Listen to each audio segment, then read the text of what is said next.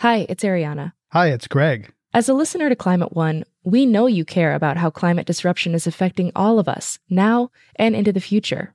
I'm guessing you already do several things in the spirit of climate action. Here's another one: giving a donation to us to continue bringing you shows about the causes and solutions to the climate crisis.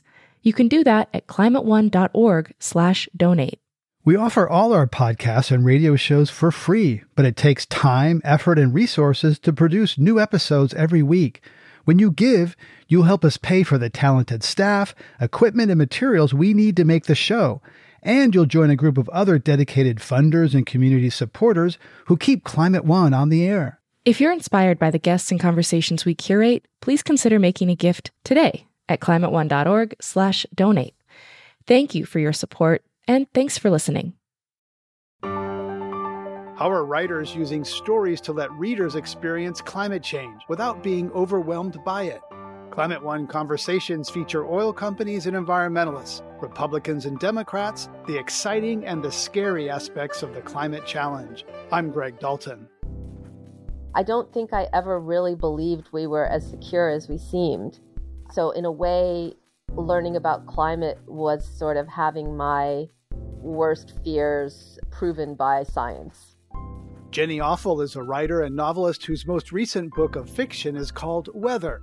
The story follows Lizzie, who works on a podcast about climate change, as she weaves between the daily tasks of parenting a young child and a growing realization that tomorrow will be hauntingly different from today. Jenny says writing the book helped her learn to navigate the uncertainties of the climate crisis. If I'm feeling dread, if I'm feeling fear, if I'm feeling anger, that's good to look directly at and not think that it should be shoved away. Fiction allows us to participate sympathetically in scenarios that would destroy us if we actually lived through them. Roy Scranton is professor of English at the University of Notre Dame and a prolific writer whose books include Learning to Die in the Anthropocene and We're Doomed, Now What? Scranton admires Offill for creating fiction that allows readers to confront climate uncertainty while creating enough distance so it doesn't overwhelm them. She's able to put it in this amazing aesthetic shape is what lets us go in and feel those feelings. There are feelings, and we can't feel them in our own lives, but by giving them to Lizzie, then we can feel them, and that's worth a great deal.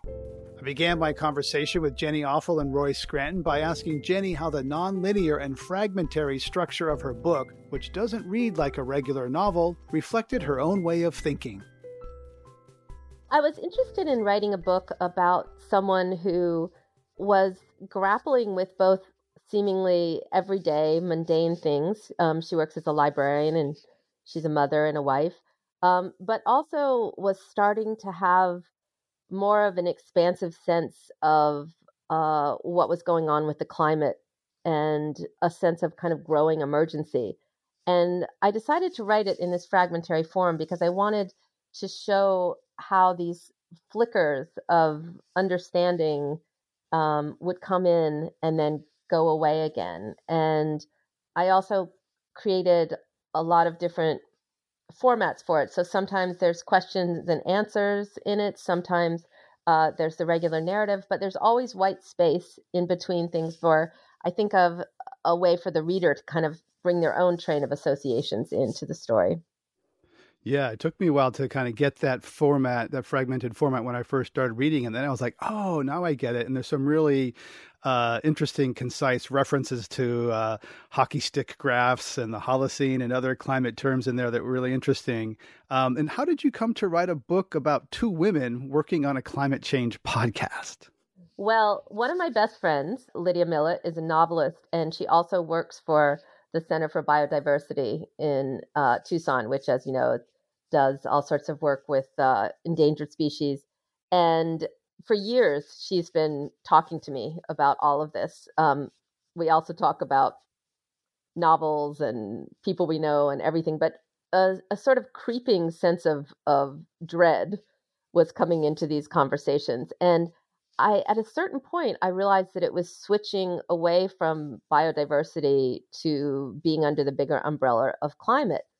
And one day I just thought to myself, why do I know this and believe this intellectually, but I don't feel anything. And that began kind of a process of trying to figure out. We all hear about climate denial in the sort of classic sense of someone saying, oh, it's not happening. But to me, there was a much softer form of it, which was, it took sort of two forms. It either took well, I haven't really paid that much attention to it. It's something that's going to happen a ways down the road. Or once you look into it and see how dire it is, I think there's another version which is just very fatalistic, like it's already gone too far. What is there to do? So I wanted to write about someone navigating that. And I myself had to navigate that when I was writing it. Royce Granton, congratulations on getting a tenure at Notre Dame. Thank you.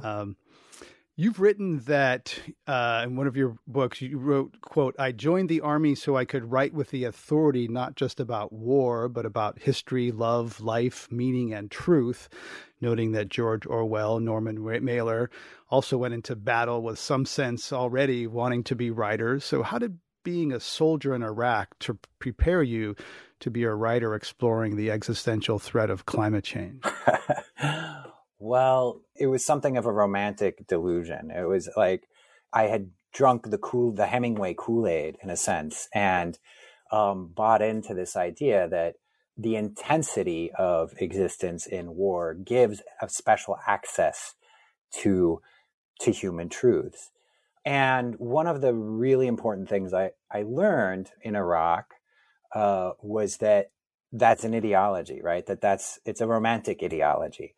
And this was one of the things that was really important to me to write about after I came back from Iraq, was that over and over again, I saw the narratives in American culture, focusing on the trauma of individual American soldiers, because that was the story that we knew and that people fixated on, was, how individual American soldiers were sort of torn apart and damaged by the violence that they were a part of, which seemed completely a misapprehension of what was actually happening in Iraq, which is that thousands and thousands of Iraqis were being killed, were dying, and their country had been just disassembled.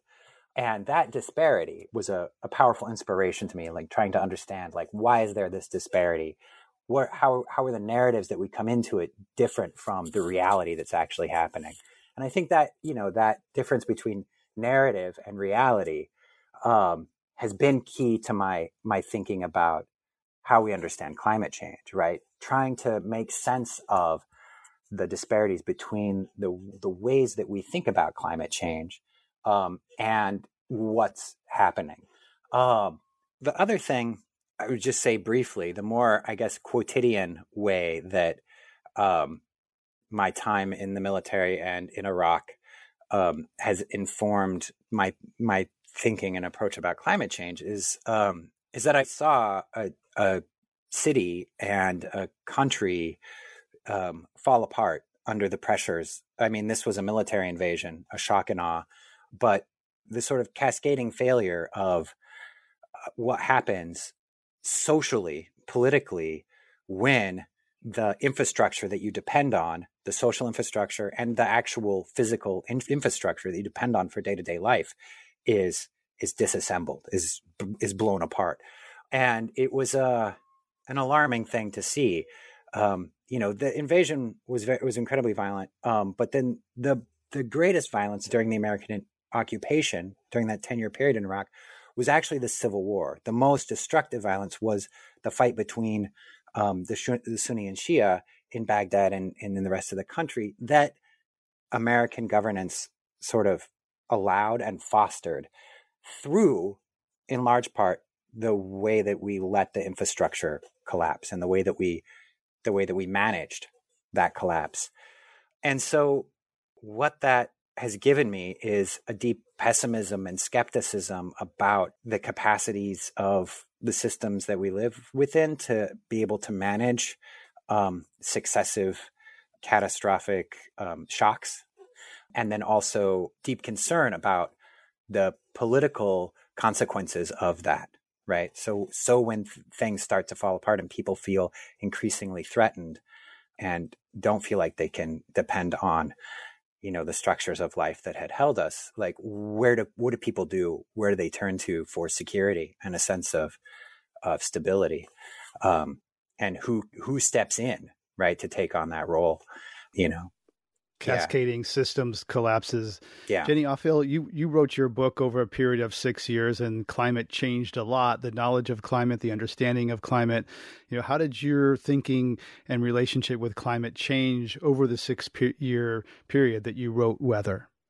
Well, in the first year or two of writing it, I think that I became the person that would ruin your dinner party, because I basically, I had that feeling that I've actually heard other people talk about when they've been sick or had some kind of chronic illness, where you kind of can't believe that the world is going along in its usual way because there's an emergency, things are sort of on fire that you know about. But I also have a built-in sort of, my personality is not very much like a scold. So I wasn't necessarily talking to people about their individual responsibility, because I felt like there was a way in which that had been pushed by the more powerful interests, that this idea of, are you green enough? Do you change your light bulb to the right kind? And there's a way in which that had made me personally feel completely like I couldn't be any kind of activist because I was too much of a hypocrite. And one of the things that was interesting to me was just realizing what a kind of right-wing talking point that is, the cry of hypocrisy. So as I got deeper into it, in the beginning, I felt like it was very hard when anyone would talk about the future and they would think of it, especially if they were talking about things that had to do with their children or with their own aspirations. I kept thinking the world is going to be so different. It's going to be so many different rolling disasters that you can't count on these things. As I got further into the book, I think I began to feel more hope about collective action. I spent more time studying movements, whether it was like the anti-apartheid movement or what felt to me like a somewhat analogous on a smaller scale movement, the ACT UP movement, which helped get people to pay attention to the emergency of the AIDS crisis. But in a funny way, being a writer and being a teaching of writing, I already felt like the main job requirement was to be able to tolerate uncertainty, because it's a very uncertain profession, but it's also, each time you write something, you don't know how it will turn out or what it will be. So one of the things I think, and I think Roy was talking about this, is that both with climate and with the crisis we're going through now with the pandemic, I don't think I ever really believed we were as secure as we seemed. I always felt like things could unravel very quickly. So in a way, learning about climate was sort of having my worst fears proven by science, that it could all come apart, and that just like with the Trump administration, we saw to a large degree that things that we think of as part of the government, like press conferences, are basically based on a gentleman's handshake and can be dissolved.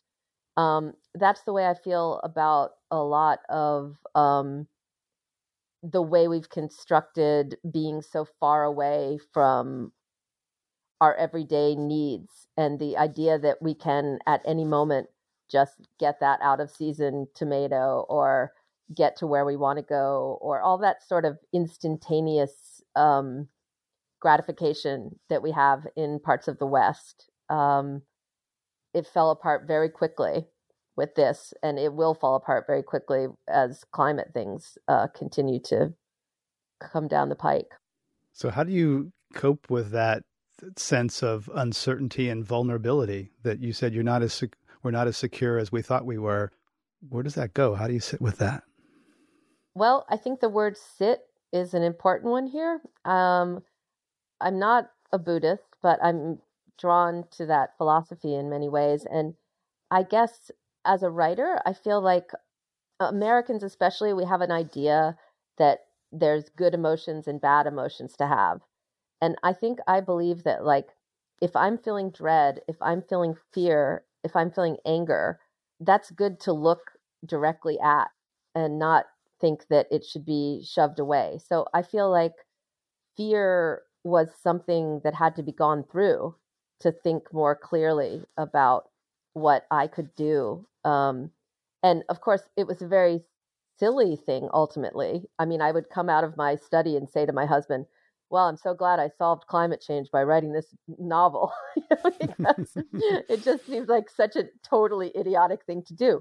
But I kept thinking about how, well, that's the thing that I know how to do best. And a lot of the climate change literature that was out there, some of it works very well, but it's existing often in a dystopian sphere.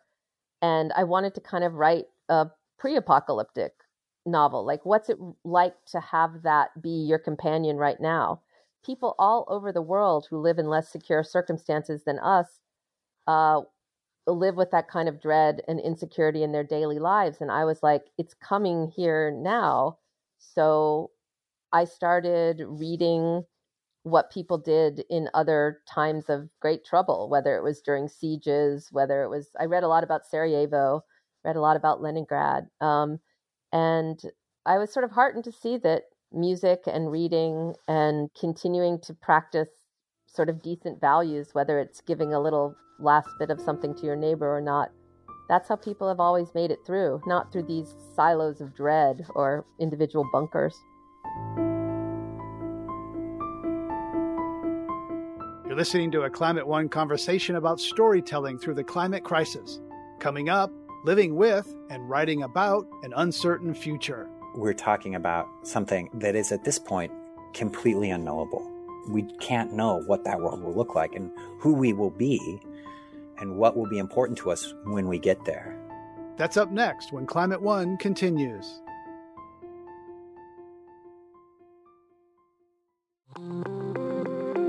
Hey everyone, I'm Dan Kortler, the host of TED Climate. Each episode, we unpack the problems and solutions of climate change. This season of the show, we're getting into some big ideas that make us optimistic about the future, like meat grown from cells and leather made from mushrooms. And the best part? We look at how building a greener future can be an upgrade instead of a sacrifice. Find and follow TED Climate wherever you're listening to this. Sponsorship for this podcast is from the new book, Cranky Uncle versus Climate Change, an illustrated guide on how to talk to climate deniers.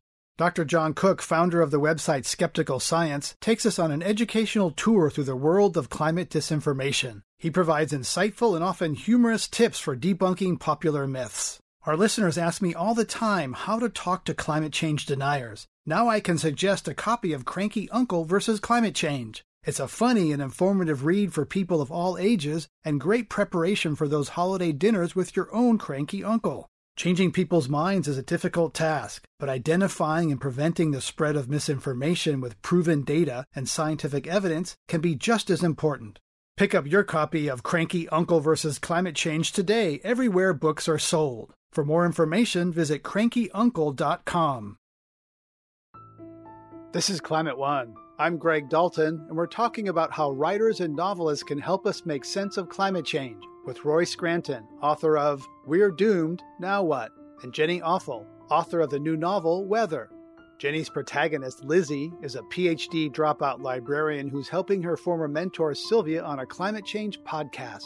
In one especially poignant scene, with Lizzie sitting at the table as her young son tries all his colored markers to see which ones work, Jenny writes that according to the current trajectory, New York City will begin to experience dramatic, life-altering temperatures by 2047. I asked her about juxtaposing this beautiful moment, sitting with a child who is coloring, something every parent can identify with a jaw-dropping statistic about what's coming. About halfway through the book, I decided, okay, I was reading so much nonfiction, and as you know, reading climate, sometimes there can be almost a thicket of statistics that you have to get through to get to anything else. Of course, it's all important, but I have noticed that when I give these books to people, they often don't make it past the first chapter because of that. So I made a rule for myself as a novelist. I said, no numbers. I'm not going to put numbers in. And then I decided I was going to put that number in because it was the number that happened to cause my, oh my God, moment. When I put my daughter's birth date into one of those climate things and saw how much it was going to go up and when we were going to leave the historical record. Supposedly, it's probably faster than that now. But one of the things that I think about when we talk about sort of hope and despair with climate is that I think that the reason all of the talk about hope always sounds kind of thin is not because it doesn't exist, but because it's very particular to each person. For one person, it may be that they are going to garden. For another person, it may be that they're going to be doing many more things in their community to help others. For another person, it may be that they sing in a choir or study mystic thought.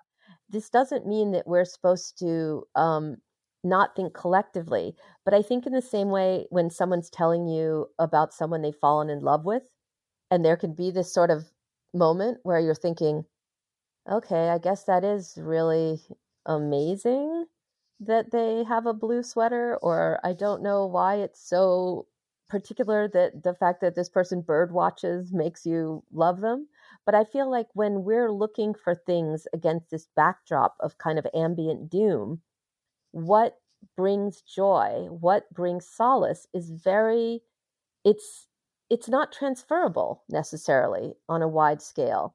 But it is about this sitting and pause and recognizing what we need and what we don't. I feel like it's very awkward in the beginning stages of learning a new way to live. Right now, everyone's awkwardly trying to learn to Zoom. Everyone's awkwardly trying to visit at 6 feet apart. But humans adapt. That's what we do. And I do think that some of these trial runs we're having during this terrible time may be of use later when we also don't have what we think is enough or a bounty. Right. This could be practice for the adaptation to come regarding climate change. Royce Granton, you say how literature can take people into a place that Jenny mentioned, the fact-dense, well-intentioned nonfiction books. And I've interviewed many authors, a lot of them on this radio show and podcast. But I think they have limits of how they reach people. And literature can take people to a place that nonfiction can't. So tell us about how literature can help us ease us into climate reality. Well, I think fiction has a special dispensation, as it were, when it comes to human thought and interaction, which is that it allows us to participate sympathetically in scenarios that would destroy us if we actually lived through them. You know, we can watch, King Lear, or we can read a dystopian novel, or we can read, whatever. And we part of what's happening there is we're identifying with the protagonist, but we're also distant, or there's some estrangement there. We're also thinking about the protagonist as sort of as someone else, right? And so there's this duality going on that allows us to feel the emotions opened up by this narrative form and this story, while also not feeling entirely overwhelmed by them. And I think that's an incredible thing that fiction can do, particularly with narrative. I think both fiction and literary nonfiction are able to take the facts and data and analyses and reportage of journalism and science and what have you, and they're able to articulate those in ways that we can relate to, not only in terms of strictly narrative, in terms of identification with the protagonist, but also through form, through aesthetic form, to shape an emotional experience that can give us access to things that we can't handle in our day-to-day lives. And I think that's one of the incredible things about Weather, about Jenny's book, is that it does that for the life we're living now, right? It's part of the reason I think it's such a remarkable achievement is because it's it allows us to feel the things going on in our lives that we can't feel right now because it's too much. If you live in constant consciousness of the trajectory that the world is on and our individual powerlessness in the face of these massive geological and climatological forces and the immense obstacles faced by any kind of collective organization against, to try to change things. Just like if you're really there all the time and you think about how massive climate change and ecological catastrophe are, you would weep, you would shut down. It's too much to live with all the time, but we're nevertheless aware of it. And that dichotomy, that estrangement is what gives Jenny's book it seems like its form, and that she's able to put it in this amazing aesthetic shape is what lets us go in and feel those feelings. There are feelings, and we can't feel them in our own lives, but by giving them to Lizzie, right, then we can feel them. And that's worth a great deal. If you're just joining us, we're talking about storytelling through the climate crisis with two writers, Jenny Offill and Roy Scranton. I'm Greg Dalton. Jenny Offill, you said that you kind of play the doom role in your friend group. I'm curious how becoming climate conscious has changed who you can really talk to. Yeah. The reason I met Roy originally is that I read some tiny little thing about basically a group of people gathering to have climate discussions. And this was 5 or 6 years ago.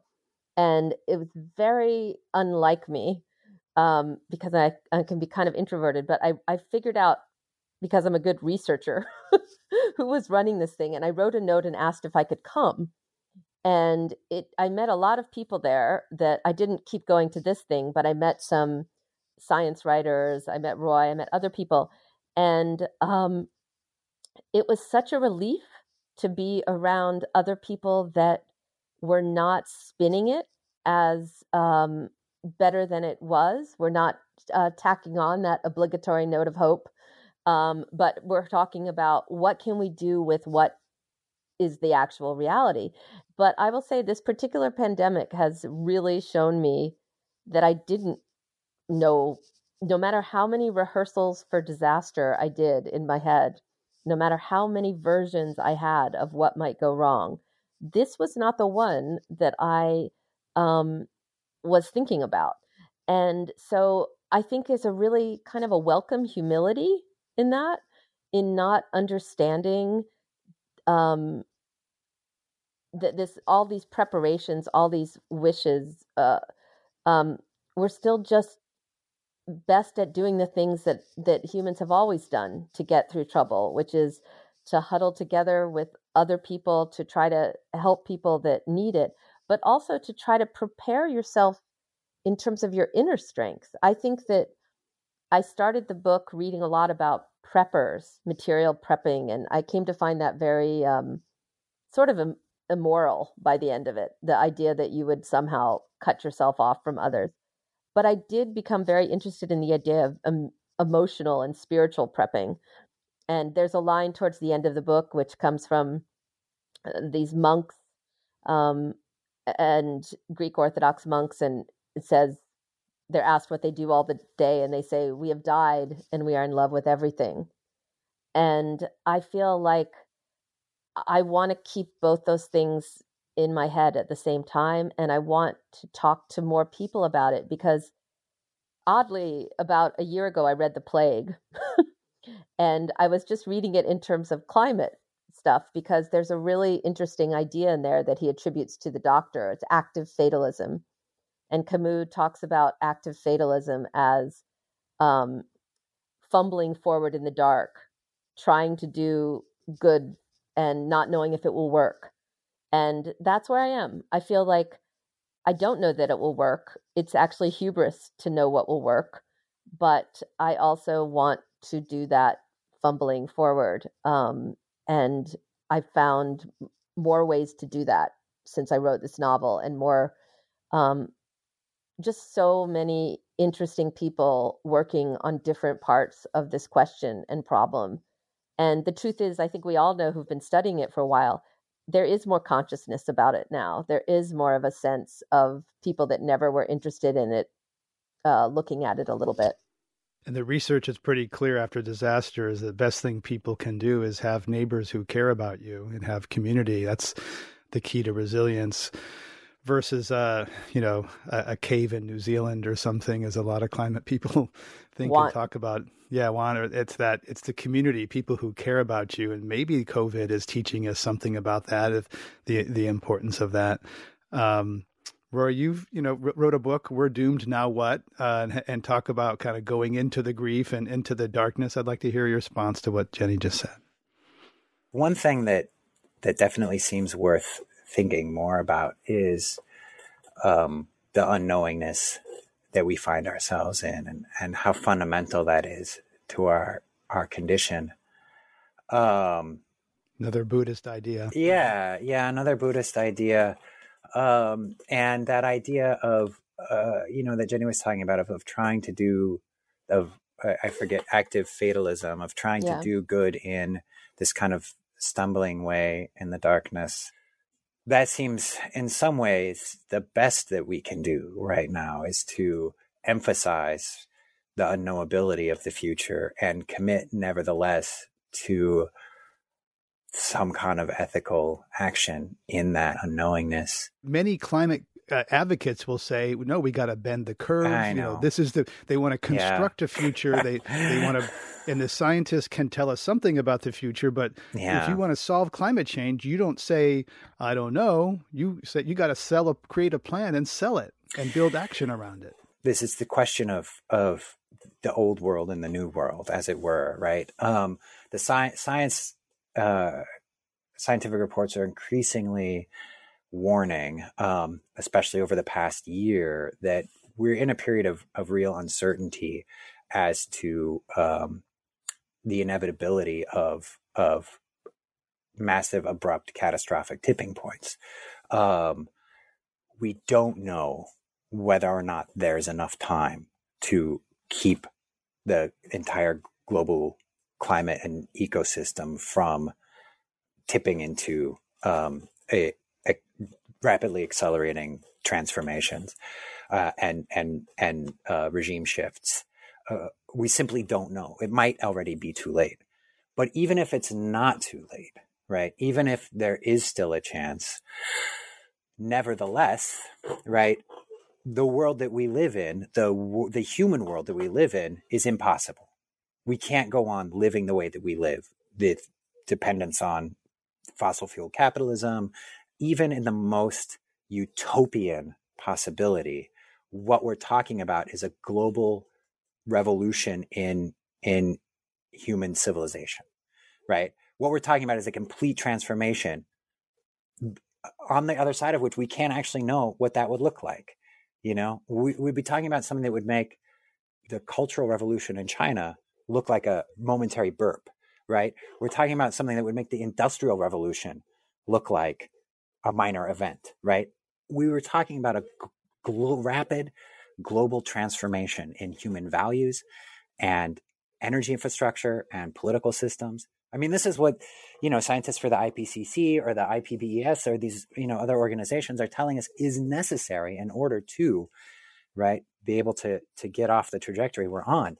So that's the best case scenario. So even in that scenario, we're talking about the end of the world as we know it, and the emergence of something entirely new. So even in that case, we don't know.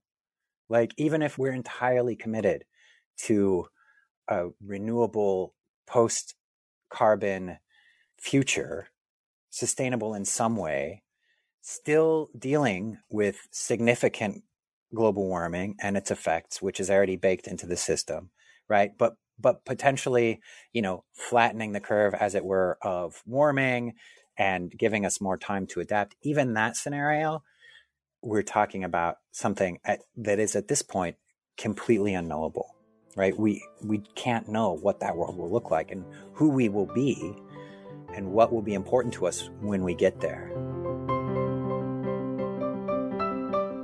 You're listening to a conversation about storytelling our way through the climate crisis. This is Climate One. Coming up, what kinds of fiction do writers read? The main writer that I like to read about climate is Joy Williams. Knud Rasmussen's transcriptions of Inuit folktales. I read my friend Lydia Millett. There was a book Vanessa Veselka published a few years ago. You can just reread Rilke. That's up next when Climate One continues.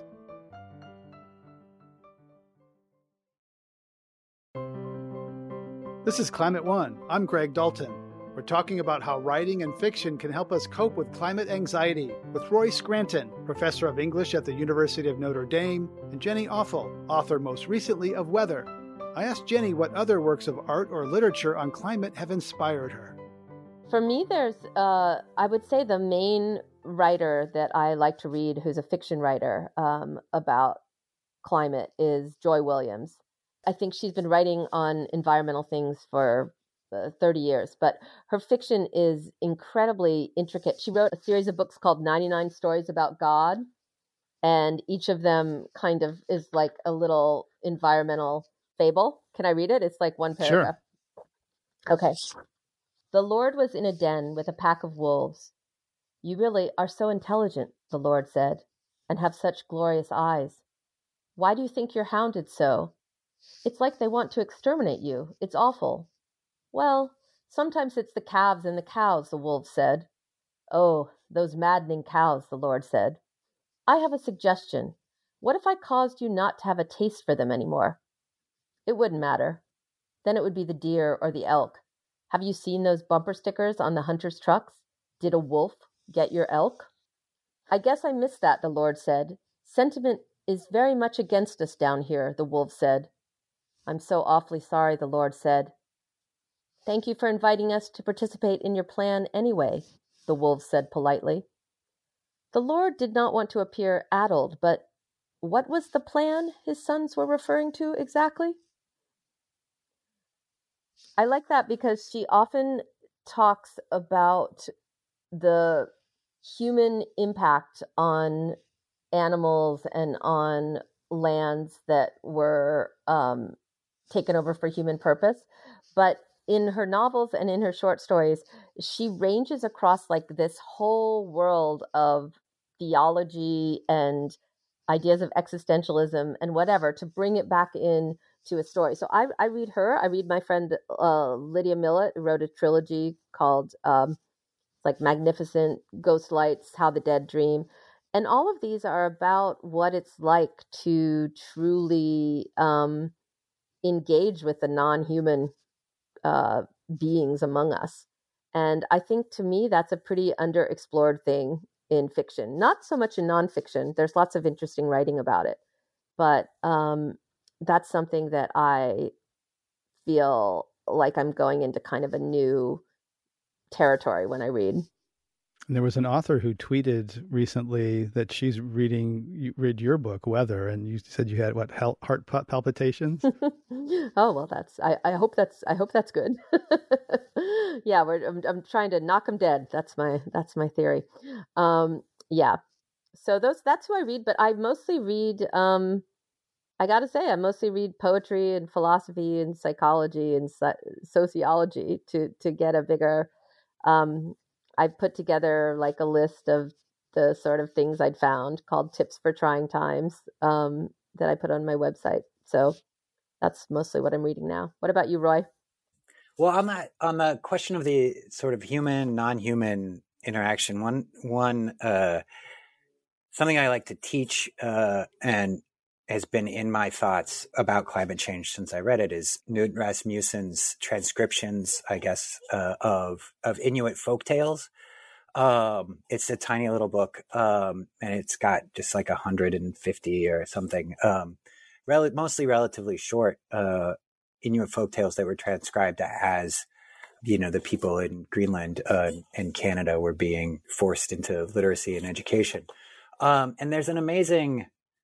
they came down from the oral tradition, and there's an amazing quality of the language and of metamorphosis at work in these stories that has something both profoundly strange and intimately familiar to it. So I really like that. I have one of those in Weather. Did you notice it? I did, in fact. Yeah, I did. It's called When Houses Were Alive. Yeah, that's exactly. So that's right. There's one of those in Weather. That's exactly what I'm talking about. And that story too has that quality. It's like the flickering between the human and the non-human, and the sense that in this world, it's not seen as so separated. Right.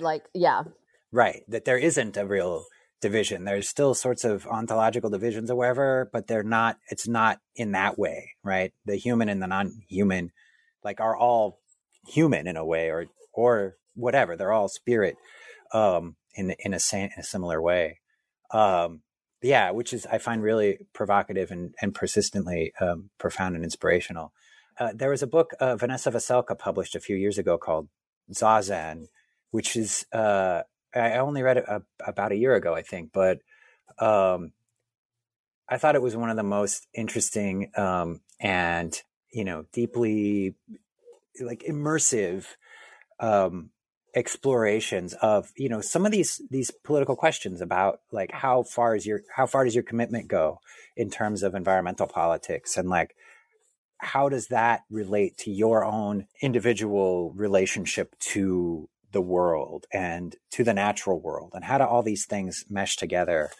I mean, I could come up and with we could all just reread. But you could just reread Rilke. Right. And I just taught to my class this book by it's called Crow with No Mouth by Ikkyu. Okay. And it's he was this sort of very he was a monk, Zen monk, but also lived quite the high life of going to whorehouses and drinking a lot. So it has a very interesting kind of merging of the so-called sacred and profane, and it's so funny and sort of it's a really good book. We're talking on Climate One with Jenny Offal and Roy Scranton, two writers and English professors, about how storytelling can help us through the climate crisis. As we get to the end, you both have two daughters. I want to ask you how you talk to children about climate change. Jenny, I saw you on the Seth Meyers show recently with some very clever references for how people think about preparing their children. You talked earlier about the emotional and spiritual preparedness versus the physical preparedness. But how do you talk to children about preparing them for the future we've been discussing? Well, I think when there's a line that I put in Weather, which actually was something that this guy I know who's been an environmentalist for many years told me. I asked him the same question about his 6-year-old at the time, and he said, well, it'd be good if he had some skills. And I said, what do you mean? And he said, oh, things are going to fall apart. He's going to need more skills. So I thought a lot about that afterwards. And for a while, I was kind of thinking I made a joke about it on TV, but I was thinking is it about physical prowess? Is it about knowing how to build things, all this kind of bushcraft stuff? But ultimately, I felt like what I wanted to do was give as much as possible an example in my own life of how you can furnish your mind for hardship by reading widely and trying to build emotional intelligence. Because, I mean, if there were a real doomstead, nobody would let me in skill-wise. I don't have any skills. I have 0 skills. The only way I could come in is if I was practicing my disaster psychology or fake shrinkery, or just noticing whose eyes looked like they had gotten really weird over the last few days of living together.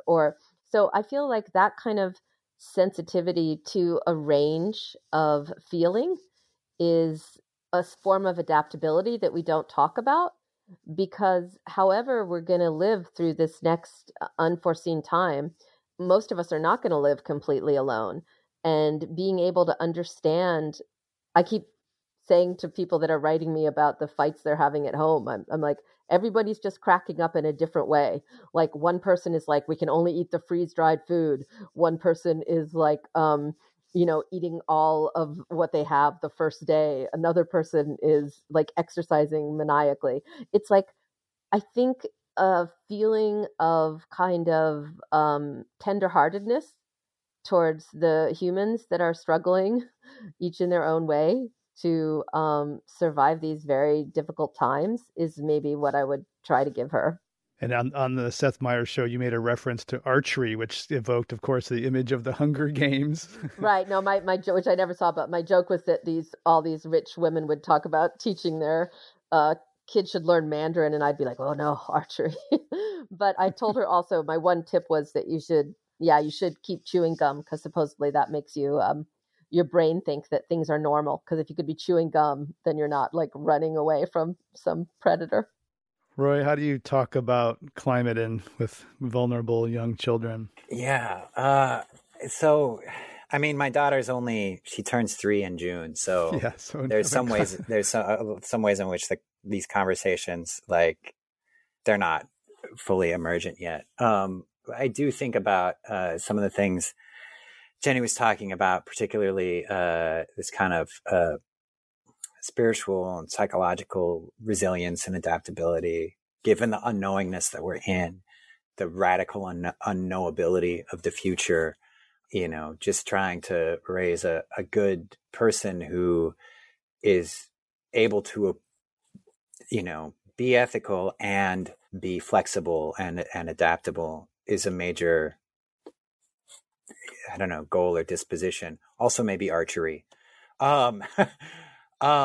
It's funny though, the COVID epidemic has made more manifest some of the challenges of talking about what's going on, because I'm trying to explain coronavirus to my daughter and why we have to do social distancing, and these different things. Not that I don't take her to the grocery store, but like if we go to a park, like why we have to stay away from everybody. And trying to explain these things is challenging.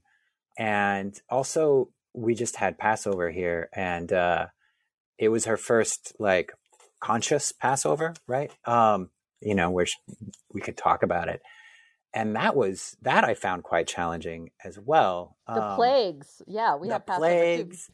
The like God striking dead the firstborn. Yeah. Like, yeah, I remember all that. I was heavy. Like, yeah, heavy stuff. Even just like explaining slavery and yeah, Passover's it's a rough one for the little kids. It is, and it's and this is history. This is human history, and this is the present, and this is the future, and this is these are the things that are hard to explain. It will be, I'm sure, difficult to explain. I don't know, the slowdown of the North Atlantic meridional oscillation when we get to that point, right? Or maybe her science teacher can do that. Just tell her that though, because she'll be so bored when you're talking about it that all terror will go away. Yeah, maybe that's it too. Is just to keep talking about it, but it's sort of figuring out how to talk about those things that have always been hard to talk about with kids. How do we talk about death? How do we talk about loss? How do we talk about grief? How do we talk about justice? How do we talk about compassion? Those are the challenges, and climate change doesn't make them new. It just puts them a little bit more, right now a little bit more, and as we go on, increasingly at the forefront of what we're talking about. And, how do we articulate our own struggles, right, to our children without pretending that it's all going to be okay, or that we know the answers, or that they don't have anything to worry about, right? This is one time that history really does have a lot of examples for us, because most people they had to tell their children because of child mortality rates, or because of, even just in the Victorian era. Right. You can read about some famous person and then it'll say that, 5 of their 8 children died or something. So there was more of a sense when death was at home, of you couldn't keep it from them, even if you wanted to. You couldn't keep this dark stranger at the door from knocking. But now that there's a more, I think, some of the sociologists call it like a managed death, in the same way we don't slaughter our own chickens, most of us, if we eat them. So I think that what's going to happen is it's going to go closer to how people used to live, right up close to sickness and and death. I have found as a parent, though, that you have very good intentions about telling the truth. And then sometimes you're completely caught off guard. And then I just blurt out something crazy. Like when she first, when Theodora first asked me about if she was going to die and if I was going to die and what happened if I died, was I gone forever? I just said, well, they've made a lot of improvements in cryogenetics. Which I don't believe at all. Well, I just said it. You just want to be able to answer that it's not going to be. I'm just like, I'll live forever. Jenny Offill, as you were writing a book about a host of a climate podcast, did you listen to climate podcasts, and which ones? What was I've listened to yours before, and I've listened to one called Eco Shock, which was a very doomy one that I listened to early guy on. Up in Vancouver. He really makes us all look like sunny optimists. Right. So that was one of my entry points in. I listened to what I did more was like I would find someone that I was interested in, and then I would listen to them going on a show and talking. So sometimes that would be, I was interested also in people who did like climate change communications. Like George Marshall is a British writer who wrote a book called Don't Even Think About It, which I thought was really useful. It impacted my thinking a lot. Yeah, me too. And I did listen to, I listened to a lot of the people who've just been doing the work for a long time. You know, I'm such a newbie to this, and there's people that have been just making really interesting, informative stuff for 15 years about it seems to me. So that's what I've been listening to. I also follow pretty closely things that the Center for Biodiversity does. And so I've followed their sort of the things that have to do with land use and animals from their podcasts. Right. Land use is something that's connected to the cause of COVID, deforestation, encroaching into tropical areas. Yeah. Thank you very much for your time. I look forward to speaking with you both again. Great. Thanks, Greg.